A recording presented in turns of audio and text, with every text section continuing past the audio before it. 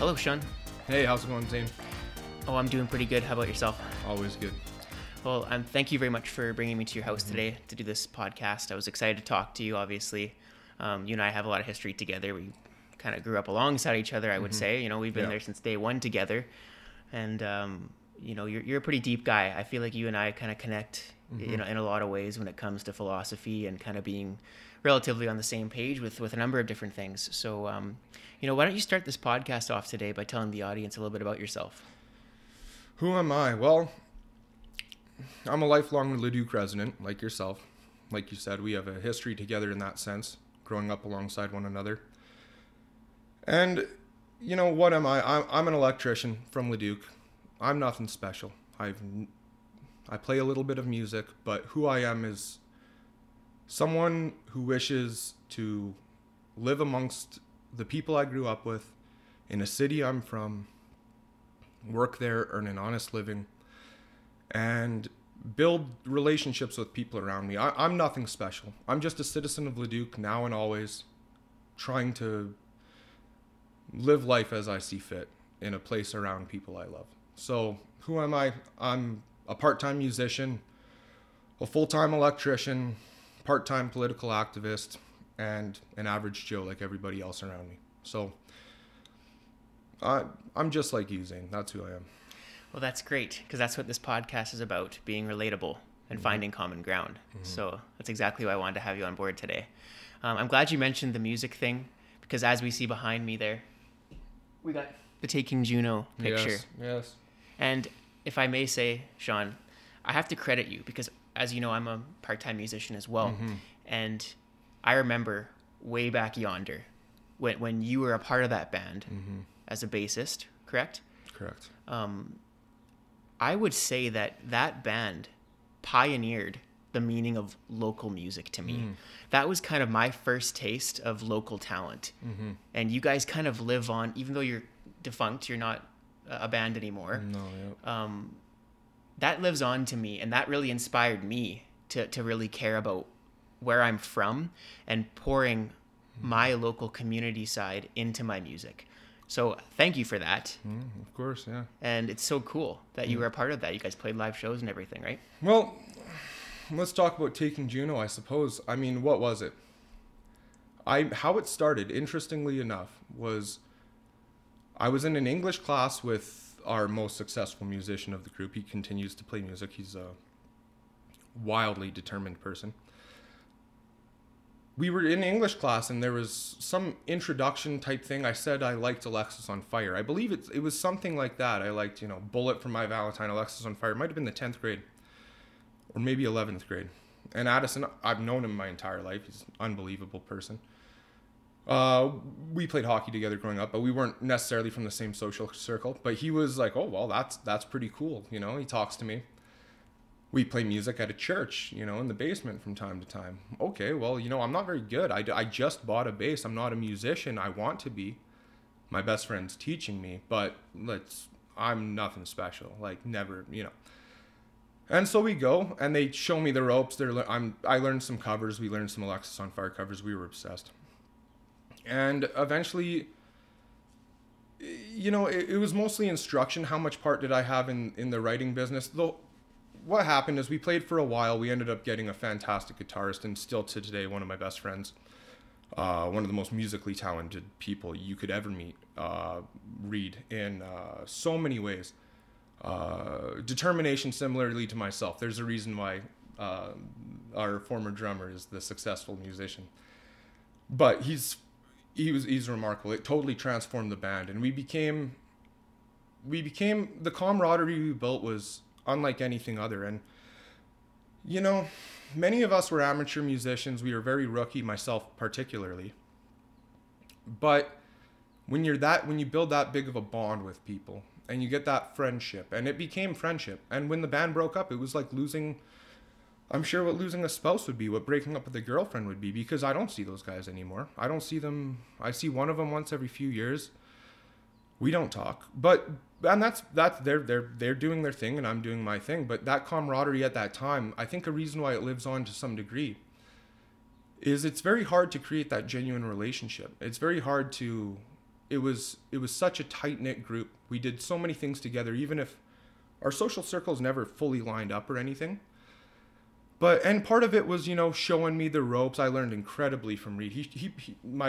I credit learning guitar and anything from my best buddy Dale, but he showed me how to follow music, how to learn after someone, how to understand by hearing where I should go next. And I didn't have a whole lot of creative influence in the band, and I'll never pretend I did, but it was something I wouldn't give up for the world. And I take tremendous pride in it. I have the photos here, the Taking Juno poster. I have my Side of the Mountain poster, which was a fantastic band we based out of Kelowna when we were in college there for audio engineering.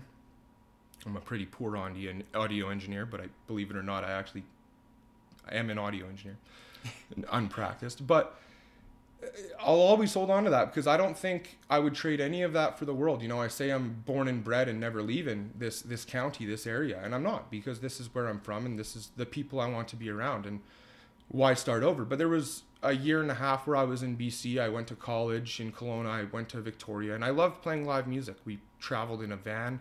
We played shows. We played at our concert hall in Okanagan College. I met people that are successful musicians playing Toronto Music Festival that I played in a band with. It was a wonderful, wonderful experience. And I miss those guys too, particularly a good friend of mine, Nicolo. He's in Victoria.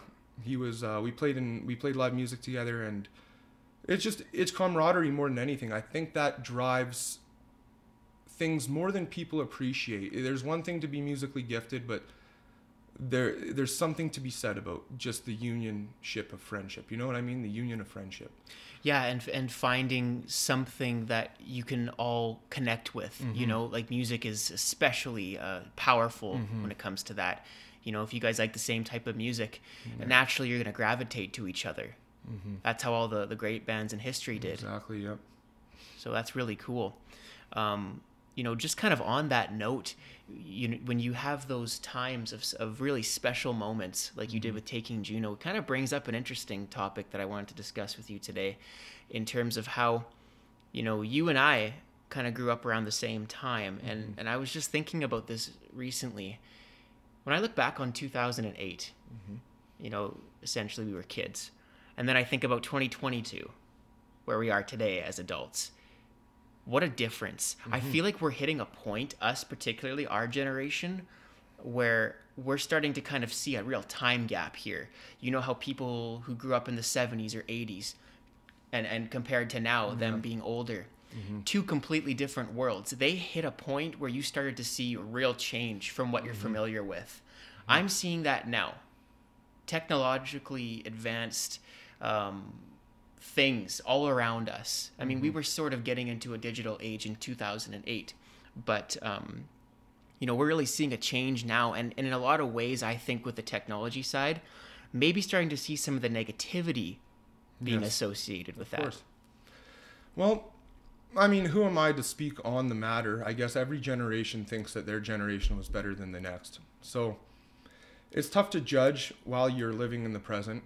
But I would say the digitalization and the technological advancement, look, does it make life easier in so many ways? Are we all guilty of being seduced by the power of technology, being completely enthralled by it, the amount of hours, if I could count the hours I was on my phone a day, it's ridiculous. Between investment, between trolling, just random things, between looking at news, like look at all the things I could be doing differently. But there's a diminished communication among people nowadays. And who am I? Again, I'm 28 years old. Maybe I'm not at liberty to speak on this too much, but you see it all around you. You see it between... Things are in a virtual world now. People have less face-to-face conversations. People value localized work less. In this globalized world, you don't think of things that are inherently important to you and the immediate people around you, the ones you love, your friends and family. You're concentrated on issues that have no relevance to your life, and it unfortunately, it consumes you. And people, I think we lose the humanity in it all when we become NPCs. You know what an NPC is in a video game? Yep. I can't remember the actual abbreviation, some computer. Either way, an NPC, we kind of have a society of that. We go through the motions. There's no genuine relationships taking place between people. It's few and far between you can have conversations like this, and you try to have conversations like this, and they're shut down to some degree. It's tough to be such an extrovert and such a talker, to be who I am and who the people are around me. This is what I do in my free time. But there's a lack of willing to listen, and there's lack of willing to communicate. People are on ice at all times. You can cut the tension with a knife a lot of the times in places. We're so absorbed in almost this avatar mentality, whereas the people we portray ourselves to be in some sort of digital medium is somehow who we identify with as ourselves. But we aren't spending enough time with the time-tested relationship building and union of people who care about one another. We're too globalized. We're not localized. People don't have skin in the game in the way that they should. You should care about the people around you. I don't know my neighbor's name. I don't know his name. I've talked to him 5 times. I've lived here for 5 years. What the hell is that? I'm as guilty as anybody. But there is an issue, and I think digitalization is a big part of it. But also, we work to live. It's a different world than it used to be. And a lot of people say, oh, millennial, work harder. Things are different. You work to pay the bills. You don't have a whole lot of time for spending or for saving, and for building the proper relationships. It's become a dog world, and it probably always has. Maybe I'm just naive about it, but I think there's certain external pressures on society that have caused the lack of humanity to some degree, particularly in day-to-day relationships. And I don't think people are as close as they used to be.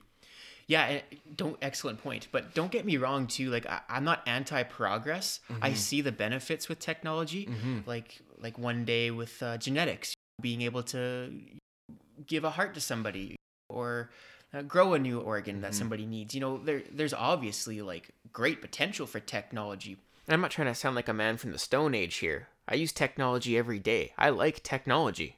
But just like you said, with taking away the humanity that we all possess, we forget that we live and we die, and it's a very short time on this planet. And with that comes the revelation that we need to just appreciate the simple things more. Focus on being present in the moment. Care about our relationships more. Take our eyes away from the screen and just focus on what's around us.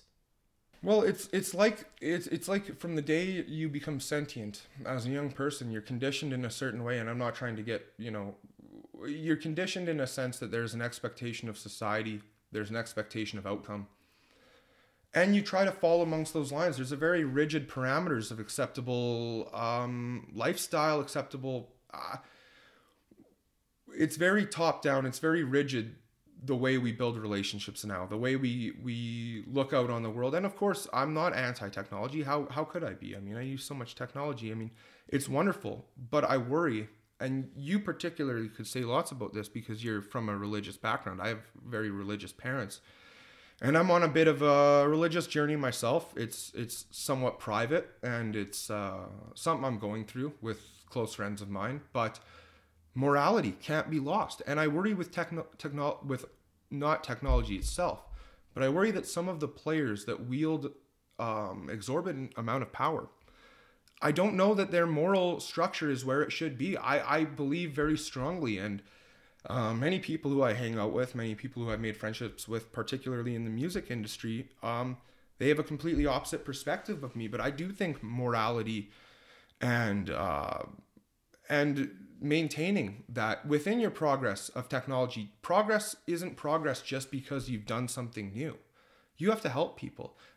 It's wonderful. We always need to move forward with medical. We need to move forward with technology. We need progress, but there has to be morality. It has to be grounded to humanity. It cannot become a council of science, where, the math says this. Where is the humanity? Where is the human element inserted into that equation that produces an outcome that actually benefits somebody, actually makes the world a better place? What's the point of it all if we're not trying to make things a better place? What's the point of mindless progressivism if all we end up with is robots serving your food, robots working everywhere, humans at home, depressed, on drugs, losing the humanity between people, their friendships with one another. We have to always bring it back to the human element. People are sentient, people love, and people care about one another. And we can't have a mathematical formula or a scientific formula running our lives, running our personalities. It's just, we have to be grounded. That's my position. That's how I think. That's why I think relationships are lost. I don't think a lot of people talk like this. No, and that's just it too with what we've been experiencing for a while now is a lot of us are afraid to say things, right? So we can't even really have a discussion about it, even if it might be, one way this way or one way that way. I don't understand why we can't at least just talk about it. But people one-on-one, like I said, some tension, you can cut some tension with a knife when you're in a public setting. We've lost the human element of it. And a big reason is the digitalization and the over-globalized domination of perspectives. You have to believe something that has already been put out there. You have to argue that with all of your might, or else you might not be accepted in the crowd you're in. Why live like that? Why would you want to live like that? Who wants to be around people like that? But unfortunately, there is I call it NPC, but there's a drone mentality. A lot of people know what's acceptable, and why would you push the envelope? Who I am, who I've always been, is just someone that pushes the parameters. What is accepted as the rigid parameter of acceptable debate, I don't accept, and I'll never accept it. And I don't care who tells me that that's not acceptable. Of course, you always need common courtesy, and you should never diminish someone based on something they truly believe, because they're human beings, and we should love all human beings, whether you're religious or not. We are created equal, and we are meant to care about another as if they were our brother. And you would see a lot less violence and issues in the world if we thought like that. But even in mono conversation, there's hostility even if it's not open. That we need to get to a place of companionship, of conversation, of love. You know what I'm saying? Absolutely, but is that possible? Like, we've seen some serious tension over the last couple of years, almost to a point where I have my doubts of it being to no return. Because it's just been that heavily ingrained, this conflict, one against the other. A lot of us have changed how we live, how we look at one another. It's just complete division. So is it possible that we could see some level of peace again in this world? Yeah. I'm an optimist. I always try to have as much optimism as possible and look at things in a positive way. And above all else, maintain hope and faith. By no stretch am I a saint, but it can certainly be hard to accept someone's opinion. But it really isn't that hard to respect someone. That's how I was raised. Well, I think it has to start from the individual, with the people around you. People don't realize how far it goes just to pay it forward, I guess, just to have those conversations with people, to hang out with your friends, to celebrate the things that make you friends, we can get back to that way. It starts at the grassroots level. We get back to that way by a mass localization and a return. How does it get there? Maybe it's conversations like this. I'm not 100% sure, but it doesn't hurt to have conversations like this. And it doesn't hurt to always remember why you're friends with the people you're friends with, where your roots are. So many people, they grow up in a city. Oh, I hate this city, I have to move. I was that same way. I went to Kelowna. Oh yeah, I'm a rebel, I'm cool. What are you talking about? These are the people that raised you. This is the town that you grew up in. You have skin in the game. Are you... I don't... People obviously move many reasons. I'm not trying to diminish that. But you have to become localized. You have to really, really respect and appreciate the relationships around you and get back to the idea of caring about your friends, your family, those you love, and the rest falls into place. I think I'd rather be back to where we used to be as kids, when I didn't ask you what your beliefs were or your political affiliations were. If you could shoot a hockey stick and a hockey puck into a net, or you could climb a tree with me, or build a fort, that's all I cared about. You know? And I'm more guilty of I would never. I'm more guilty of being a political person and maybe a thorn in the side of the world at times than maybe I'm proud to admit. But you are correct. We have to appreciate things that make us human. The controversies in the world are not all of our lives. And why would you they rush there's so many things that are meant to divide us and things that would never come to your mind. And we have to be proud and acknowledge that no, I'm not a bad person. I would never dislike someone because of their beliefs, unless it were a call to violence or something.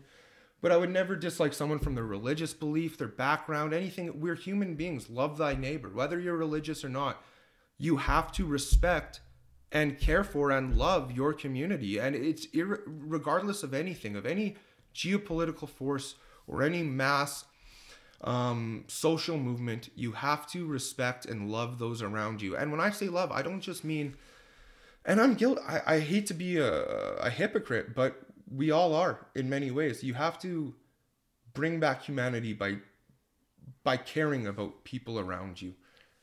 And that, we can't get sucked into the vacuum of all these movements, all these different social things going on, and lose sight of the whole point of being a human, the whole point of raising a family, of progressing as a species. It's not a global game. It's caring about the immediate people around you and being a good person. And we've lost sight of what being a good person is. We've lost sight of that a lot. Yeah, for sure. I know that it does say in the Bible too that there's nothing impressive about loving the lovable. You have to be able to love your enemies as well. And I wouldn't even call them enemies. It's more so just like, someone you don't agree with. Love's a choice after all. It's not just a feeling, it's also a choice. And if you choose to have respect for your fellow human, that's a pretty good start. That's a good code to live by. It's basic and most necessary. And just acknowledging your shortcomings is a very important part of human growth. It's an important part, and I don't do enough of that, and I should do more of that. We have to get back to treating people with dignity, treating people with respect, and growing your community. And like you said, whether it's a religious background or not, you have to have that moral grounding, that foundation that humans are good and people are good. And whether someone may be acting in a nefarious way, deep down their natural instinct is good, and it just needs to be brought out. And even it will be we all humans are naturally good. It's only conditioning and other controversies that lead them on a dark path.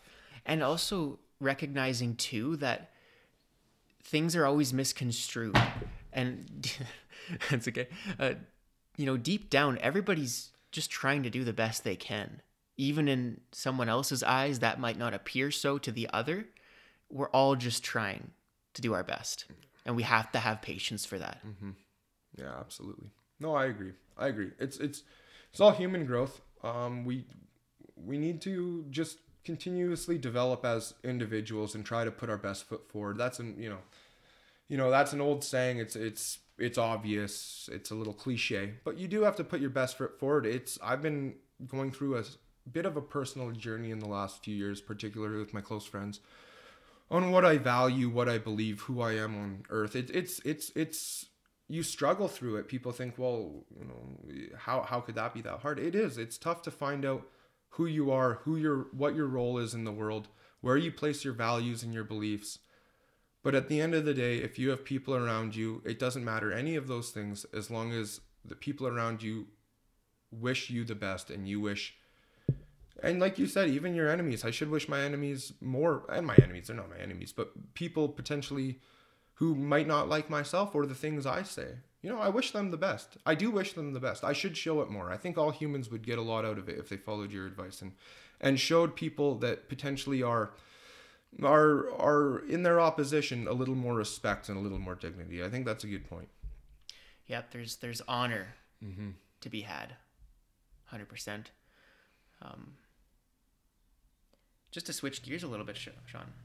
I know you have knowledge of the economy and what's going on and how it works and whatnot. And you also dabble into cryptocurrencies. So why don't we hear a little bit about that? I have way too much money in cryptocurrencies. I got way too much money in that for someone who's got a sound mind. Sometimes I wonder if I do. But nonetheless, I was doing pretty well, and then I wasn't. And I think that's the story of many, clawing it back now. But it's something, one thing people need to understand is financial freedom. And people will say, well, money isn't everything. It's not everything, but you will never achieve full freedom until you don't have to worry about that bill coming out and that ruining your life. You won't lose your relationships, your loved ones, your friendships because of your shortcomings as an individual, as a wage earner, as a breadwinner. It's a tough world out there, excuse me. It's a tough world. And crypto, stocks, whatever it be, earning financial freedom and finding a way to live somewhat in your own unique way, autonomously from those that maybe aren't nefarious or wish you harm, but certainly don't wish you well. Certainly, whether it be inflation, whether it be the policies put in place that are meant to only to turn society into a collective shade of beige. Where's the individuality? I mean, you have the power to be individual when you've earned sovereignty, at least financially and certainly culturally, individually, personality-wise. Yeah, I'm noticing too, and I'm sure everybody notices just how high the cost of living is today. Mm-hmm. You know, it's really hard to get a down payment on a house or even like afford rent month by month. Well, absolutely. The value of your dollar shrinks and the cost of living increases and your wages don't change and nothing that gets done about it changes anything. There certainly has to be some sort of awakening about the economic crisis we are about to hit. It's people will feel it when they feel it, but it's going to get a lot worse before it gets better. But if you notice, you're buying less and you're paying a lot more, and you notice it all around you. You notice it from, look, someone in the 70s, I don't think our average income has raised for a male. I think it's went down since the 70s while the inflation has went out of control. You could you could stock shelves at Walmart and have a stay-at-home wife and buy a house 50 years ago. You could do that. Imagine trying to not get CMHC or whatever it's called and put 20% down on a house. What's the average cost of a house? 450 grand? 20%? Who's got 80 grand to put down on a house and avoid CMHC?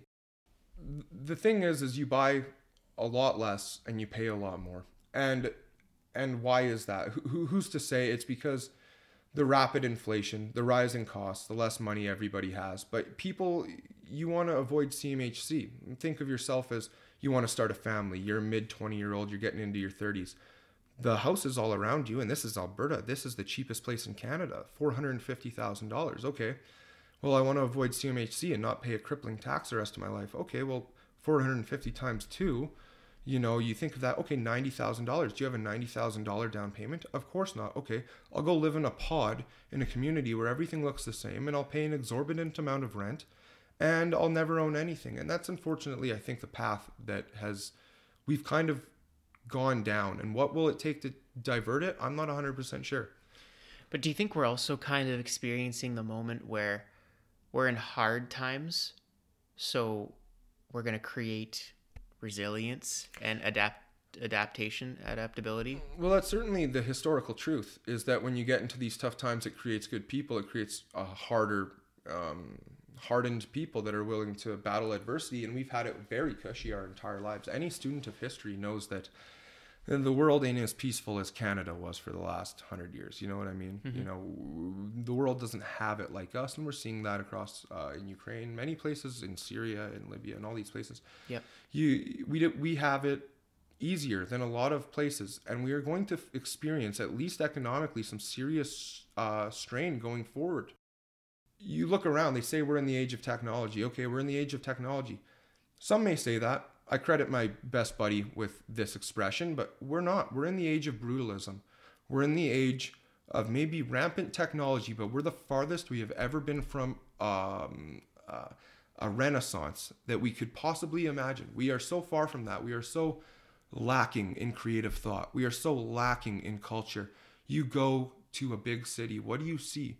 Steel, concrete, and glass. Do you see any marble? Do you see anything that inspires the human emotion of being proud of something? People overlook this. You know, it's been said before, if you look around and you see beige, you see crap, you feel like crap. And we're not surrounded by beauty anymore. We value dollars and cents. We value dollars and cents. Does anyone value something that looks beautiful? Does anyone value good looking architecture, or should we just build 1 million more skyscrapers? Should we build 1 million more skyscrapers? This is brutalism. You go to Europe, you see chandeliers, you see marble columns, you see very beautiful architecture. How are we supposed to feel like anything else but cattle to the trough when our homes all look the exact same? Our cars all look the exact same. We all make very similar wages. And everything, you're supposed to inspire people. Renaissance was a cultural inspiration. It was after the Dark Ages. People said, we need to feel like humans again. And I think we're at that point where right now we don't feel like humans. And it's going to take a cultural awakening. And I think it has to be done. And it starts at the grassroots level. We have to appreciate beauty more. We have to appreciate the things around us more. It's not all black and white, dollars and cents. Communities matter. Things you see matter. The environment around you matters.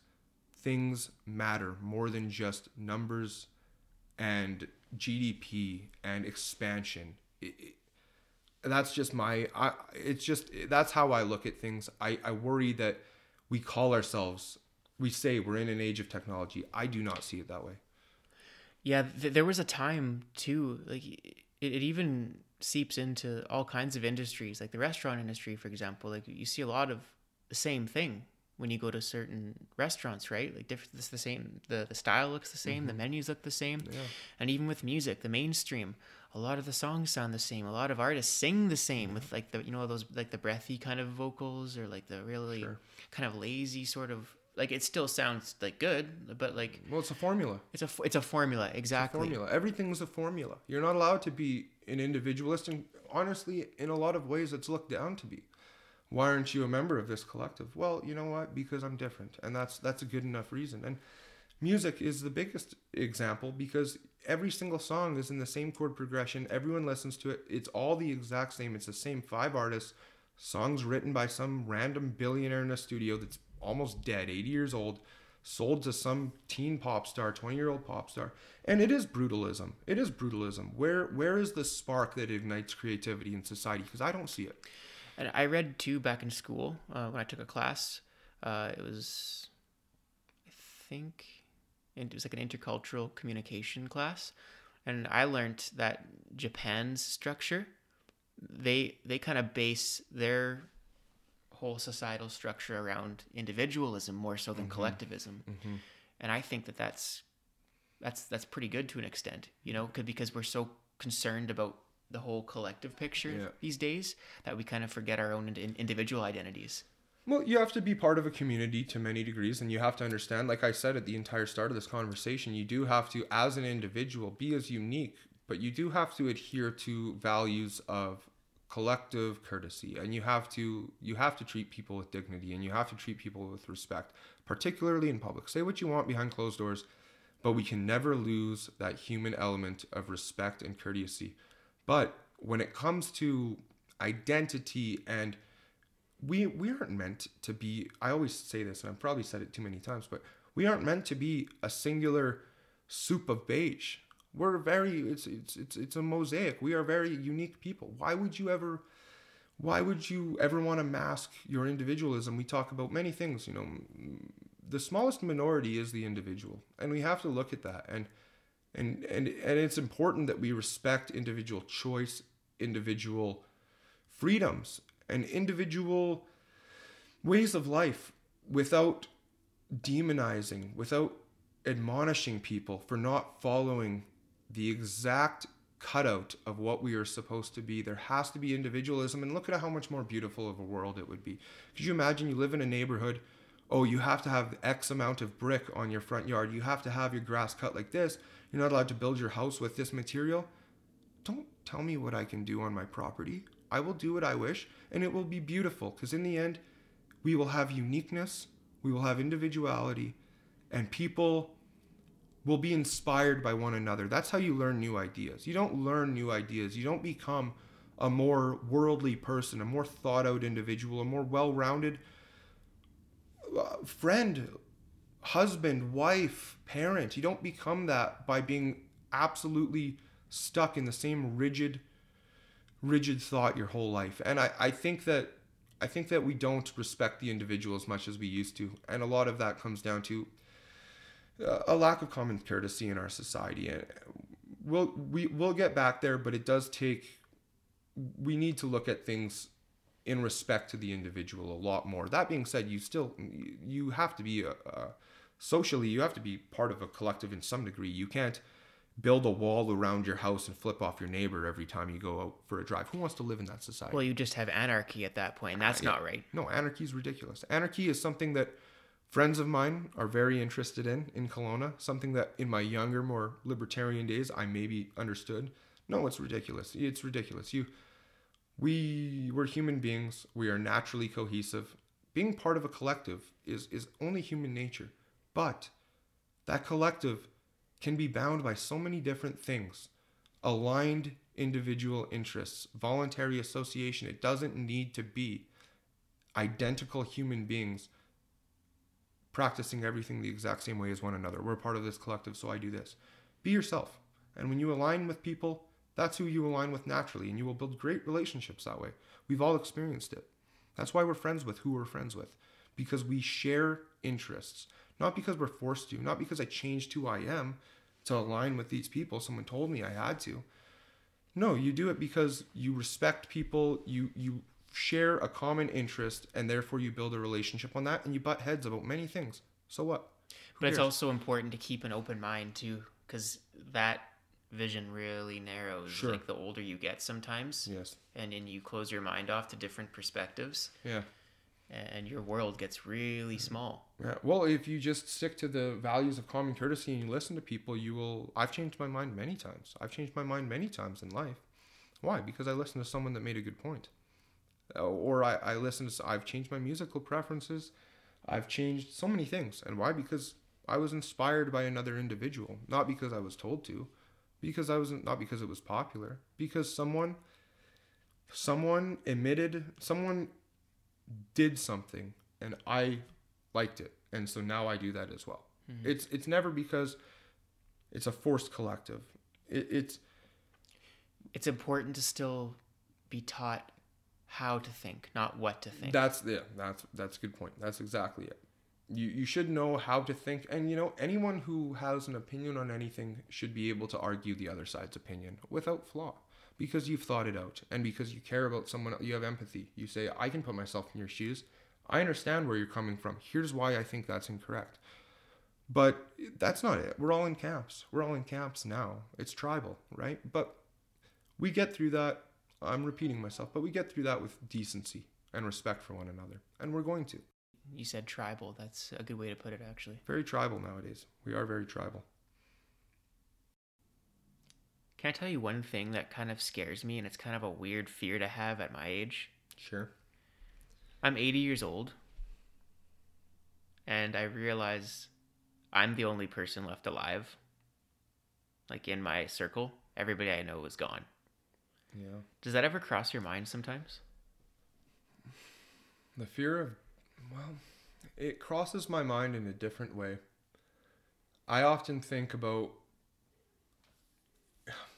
time's always against us, and I guess I think of things in a different way. I worry that the people around me might pass before I get to be who I am. I have very old parents, so it's very pressing for me that it's tough. I have 70-year-old parents. I worry that they might not see my kid. I don't have kids. I'm 28. I don't have kids. Are they going to see a 15-year-old child of mine? I don't know. I doubt it, because that would entail me having kids right away. So I worry about many things like that. Now, myself being the... I guess I don't in that sort of sense, but I see where you're coming from. Me being alone has never been the thing I fear most about death. The thing I fear most about losing people and those around me is that I never did enough. It's a never-ending feeling, and I think you learn that as you get older. But I'm not close enough with members of my family. I should be. But my biggest worry is that I won't have, I guess, made the people that I care enough about proud of me. And that's a very heavy burden I've always carried. I have older parents. I know they would love to be grandparents. I know all of those things. But it's always pressing to me. I worry about losing those around me more than I worry about how I feel about losing those around me. But it's a very valid fear. I mean, the fear of the unknown is anyone who denies it, or anyone who says, "Oh, I'm not afraid of death. I'm not afraid of that stuff. I'm so tough." You're lying to yourself. Why would you not be? How would you not be afraid of the unknown? You have no idea. You can have your faith, and that's wonderful, and we all should, because it helps you as a person. We all should, whether we are religious or not. We should all believe in something, or else, what the heck has been the point? Like you said earlier, being grounded. Mm-hmm. Those principles help ground us.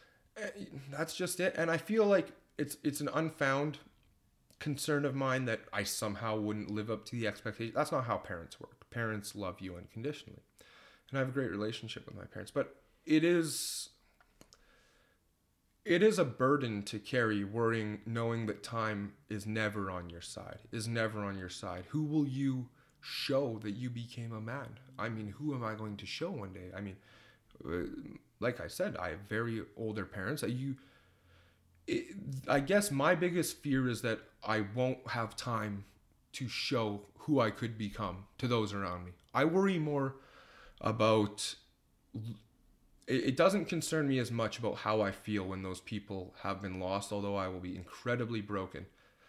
It's that I didn't show them enough. I didn't do enough to show them how they raised me, who I am, what parts of their character I inherited, what parts I passed down to offspring. That's very important to me. It means a lot to me that I had great parents, and I intend to be a great parent one day. And I intend for my parents to see that. But that's my fear of the future, I guess. It's different, but it's also a painful reality of knowing that you can't control time. You can't say when I'm going to do this or how I'm going to do this, because people progress at their own pace. Yeah. There's late bloomers. There's people that get it early. Mm-hmm. There's some people that never get it until way down the road. We don't really have that grip over time, which is obviously the most fearful thing of all. Yeah. It's something we all live with. Everyone else is thinking the exact same thing, whether they admit it or not. Every single person is concerned with the future and with the unknown. And I have highly religious friends, and they've said the same thing throughout my life. What the heck is the point if you don't believe that there is some good to come of it? If it's just soil and earth and decay, why would you even be alive? What the heck would be the point? It's good to be optimistic, and we have to be optimistic, or else you have to think about those golden years. You have to think about life after death too. I've never been an incredibly religious person. I've spoken a little bit about the journey I'm slightly on now. It's very personal to me, and I'll share more about it one day. But it's, what would be the point of living if it's just soil and decay? I just don't understand. What we have to always keep optimism. The people you love around you, everybody should go knowing that they were loved and that they loved people. Everyone should. Given you shall receive. Exactly. And it's important. It's more important than people care to admit. People don't care to admit it. The whole world right now is a formula. Nobody sits down. Actually, that's probably a generalization, but it's too few people sit down and think about the philosophy of it all. Why are you here? Why are things the way they are? What is the general meaning of life? What is the purpose? Why do I do good things for other people? If I just end up worm food, why would I do good things for people? Who would care? No, you have to, at least, whether you believe it or not, you have to maintain that part of what makes us human. If we weren't human, we would be wolves, and we would be degrading ourselves in the field. We're not wolves. No matter how much evolution people want to tell you is the case. We aren't monkeys. We aren't apes. We are human beings with a very complex gene code, with thoughts, feelings, consciousness that no other animal can imitate. Anyone who just tells you that you're an intelligent baboon is an idiot in my mind. You're not an intelligent baboon. Whether you believe whatever you believe religiously, philosophically, it's not black and white. And it's not we're just baboons who figured out how to build a house and then split the nuclear atom, and now we have nuclear energy, and we also have discussions like this. When I see a bonobo chimp in a podcast, I will respect the theory that we are just intelligent apes. Until I see a bonobo chimp talking to one another in sentient conversation, I don't respect that thesis. And why would I? We're sentient. We have to mean more to this world than any... I love animals, but we're not animals, and we can't allow ourselves to degrade ourselves. If life and death means so little, we're animals, and I'm not an animal. That's interesting. I never thought of it that way, actually. One thing I've come to understand too about the human psyche as well, and how we interpret things, is that people have different needs. And when somebody's trying to do something good sometimes, you want to show people that you did something good. Mm-hmm. You're kind of more focused on how people perceive you because you did something good, rather than actually focusing on the fact that you did do something good. Yeah. Like, hey, like, I donated something. Everybody needs to know that because I'm that good guy. Yes. Yeah. Yeah, gratification. And self-validity. Will you ever read the book Spirit Bear? Yes, back in school. You remember? I don't remember it super well, but at the end, the one person had said to the boy, I think he was an ex-con or something, he said, you didn't see a spirit bear. He says, yeah, I saw a spirit bear. I saw a white bear out there. They said, no, you didn't. He had the tuft of fur on him. He didn't show the guy to prove his point. He already knew. He saw it. He had the fur to prove it. Did he need to show anybody else? It's human nature to seek self-gratification. It's human nature to feel good. That's what likes are. We have mental illnesses in North America and Europe that don't exist in other parts of the world because of our obsession with self-gratification. That's proven concepts in psychology. Proven. And our access to technology, as we can allude to earlier. Absolutely. It's proven science that there is definitely illnesses of the mental type that root from our addiction to self-gratification, like instant gratification is actually more, not long-term. It's, you know what I'm talking about. It's that instant like factor. And hey, we're all guilty of it, man. We're all guilty of it. Absolutely 100%. And it's good to some degree to be a good person, to impress people. There's nothing wrong with that. It's good to dress nice, to show yourself you're looking good when you go out for a date with your girlfriend. It's good to show people that you at times can be benevolent, and why not? There's nothing wrong with that. But unfortunately, we're plagued by a large sect of the population that do things for the gratification. They don't do it and then take the gratification. They do it for the gratification. They have no skin in the game. And hey, we're all guilty of this. We all love it. We all love when someone likes us. We all love that. We don't like when people dislike us. So it's human nature to want that instant gratification. People are going to hate me because I always quote Seinfeld, but literally, I just watched this episode. I love Seinfeld. Yeah, it's the best, hey? One of the greatest shows of all time.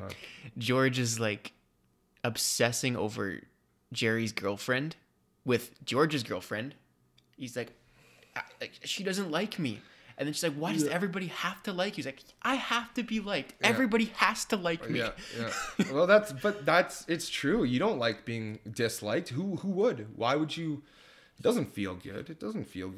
But it takes courage to sometimes stand up for something that potentially does result in admonishment from your peers. And why not? You have to stand for things. You have to hold your ground on things you truly believe, but all humans like gratification. And if you do things that better yourself and society, but also want the gratification, you know what?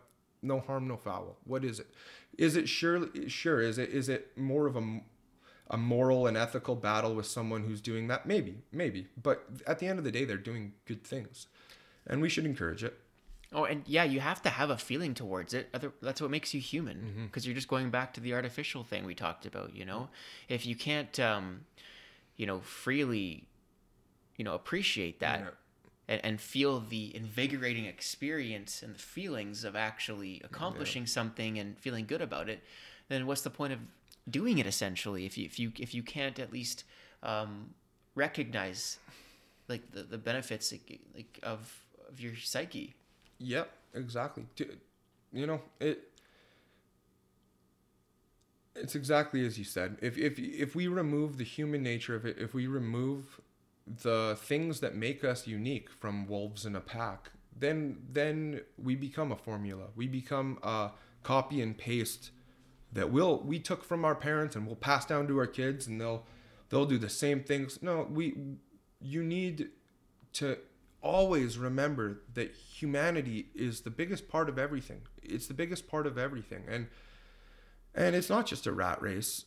It's not just about, if okay, self gratification is very good. It's good if you're doing good things and you want to be appreciated for it. There's no harm, no foul. But we should just do good things. We should just do good things, and we should do them more than I certainly do them. We should do things every day for other people, and it can be small, it can be big, it can be bringing up the spirits of someone you haven't talked to in a while, lifting up their spirits, saying, hey, it's been good. I thought of this. I thought of you.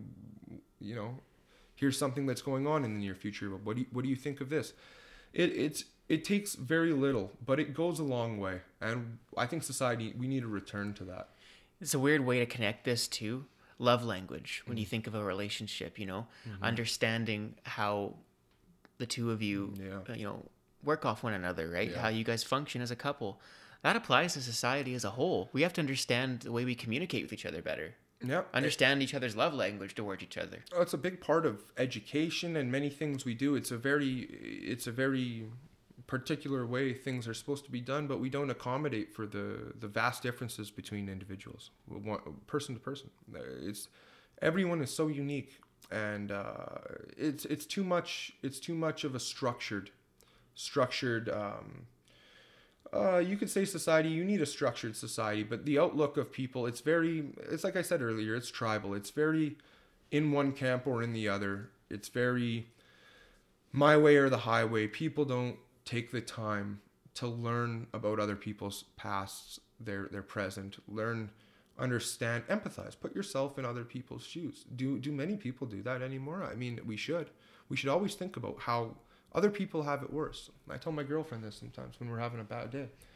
Think about how much worse someone else has it. It's an easy thing to say, but think about how much worse someone else has it. Someone's dodging a bomb. Someone can't pay for their food. Someone's on the street. You have to stop and smell the flowers sometimes, We're still very blessed to live where we live. Absolutely. 100%. It's there's truth to that phrase more than people respect. You stop and smell the flowers, and it's about that particular thing this whole discussion has been about, and that's the human element of everything we do. And you're supposed to appreciate things. You're supposed to see the beauty in things. Life isn't just a cascade of concrete, steel, hammers, and wrenches, which is what my life pretty well is. It's just working and spinning wrenches. That's all I do. And it's also not a smooth sailing straight road. It's a roller coaster. It's a roller coaster, and you take the bumps as they come. It only helps you appreciate the times, the good times. If you have to get through adversity, it only helps you build yourself as a person, and it will make your relationship stronger, your psyche, your grounding, your structure as a human, your foundation, it will only make everything stronger for you to learn and grow. And maybe this conversation's been a bit pie in the sky, me just throwing out happy talk, but it's important, and we lose the sight of these things very quickly in this mechanized world, in this very structured world. We have to, for lack of any better phrase I can think of off the top of my head, we have to stop and smell the flowers, and we have to love one another. We have to respect one another and have these conversations. Absolutely. And it's more important now than ever before. Mm-hmm. It just seems amplified because everything's interconnected, right? 100%. The stakes seem higher. Yeah. The stakes are higher. The 'Cause stakes it's are higher. a global scale. Yeah, we shouldn't underestimate the precarious situation that is going to engulf the world, and all it is it's going to be a bit of a rocky road, and people are going to turn to those that they love, and I'm mostly talking economical, but the world isn't getting safer. That's a reality we all have to agree with. We all understand it's not getting safe. It's getting safer in many, many ways, but for the average person like myself, like yourself, like those around us, we're going to experience some rocky waters, some times of adversity, and we're only going to get through that through individual strength and respect for the community. Both those things are very important. They might sound opposite to one another, but I love Leduc. People might laugh at that. Oh, Leduc, why you live there? Why don't you move to the city? I love this place, and why would I leave to the city? I want to make this place better. I've been here my whole life. What am I going to do? Go and start. What effect could I have somewhere else that I couldn't have here, around people that raised me? Whether I don't know any of the people around me, but these streets raised me. I mean, this is who made us who we are. I'm not saying everyone has to stay where they are, but put skin in the game in your community and care about it. You know what, man? I totally agree with you. It's one thing to want to go somewhere else. I got no ill will against that. You know, if you want to see the world, if you want to live somewhere else, all the power to you, of course. Everybody's different, right? I guess the point is, though, like, your home is your home, and you have a lot of reasons to leave, just as much as you have a lot of reasons to stay. So it's really just personal preference. And I just like to live in a nice, localized community such as Leduc, and I'm proud to be here. And hey, Edmonton's just down the road of Leduc, so I work in Edmonton, and I spend a lot of time there. I'm happy to leave at the end of the day and come back to Leduc, and I'm happy to go to Edmonton when I leave for work every day. So it's a good trade-off. It's nice. It's a nice area to be balanced out in. And I guess the point of my little spiel here is that just no matter where you go, no matter how far away you are on the planet, no matter where you travel or what you do with your life, just never forget where you came from. Appreciate your roots and forge that with your identity, or at least make it a part of it. Yeah. And it's like, you know what? Like, honestly, man, like, this is my home. Just like you said, like, the streets raised me. This is my home, Leduc, Alberta. I'm proud to call it as such. And if you go somewhere for a career, very respectable reason to leave. There's no unrespectable reason. I don't think that's a word. Disrespectable reason to leave. People do what they wish to do, but take a part of the things around you. Care enough about. Be a good person. It doesn't mean you have to be super involved. Pick up litter when you see it on the ground. Don't throw your cigarette butts outside the window. Don't. Maybe wave to your neighbor once in a while. Have a casual conversation. Maybe go out of your way to be a people person, even if you're not. Just try. You need skin in the game, or else what? We're just pawns. We're just herded cattle. If we all live in our respected stall and we all do our thing without any interaction, just ships passing, what is a country? What is a city? What is a community? What even is a family? It's nothing. It's nothing without interactions with one another. And genuine interactions, and we all have to be better. I have to be way better. We all have to be better to make the places around us worth living. Whether you're in the place you're from, whether you're not, you need skin in the game, or else you won't be a part of the solutions. You won't be a part. The things you think would be beneficial to your community, to those you love, to those immediately around you, it will not come to fruition if you have no skin in the game. It just will not. Yeah, 100%. You don't want to be the angry man yelling at the clouds. Yeah, exactly. Well, Sean, as I expected, this was a very enlightening conversation.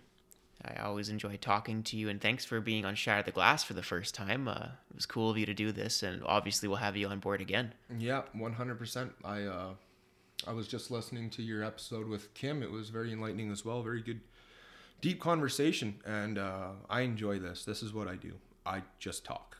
Yeah, I'm an electrician. I'm an electrician for work. Just talk. You're a man of the people. All I do is talk, and talk too much, and some people don't like it. But this is what I do. So if you ever want another conversation, Zane, I'm always here. And I really appreciate you having me on. Oh, anytime, man. I like it. I like listening to you. Yeah. So that's perfect. Well, at least someone does. There you go, man. Okay, well, we'll see you next time, Sean. Wonderful, buddy. And thank you, my listeners, for tuning into today's episode. If you enjoyed it, please subscribe to us on any platform that you're on, give us a rating, and just follow along for the long-term ride. So once again, I'm your host, Zane Tomich. This is Shatter the Glass. We'll see you next time.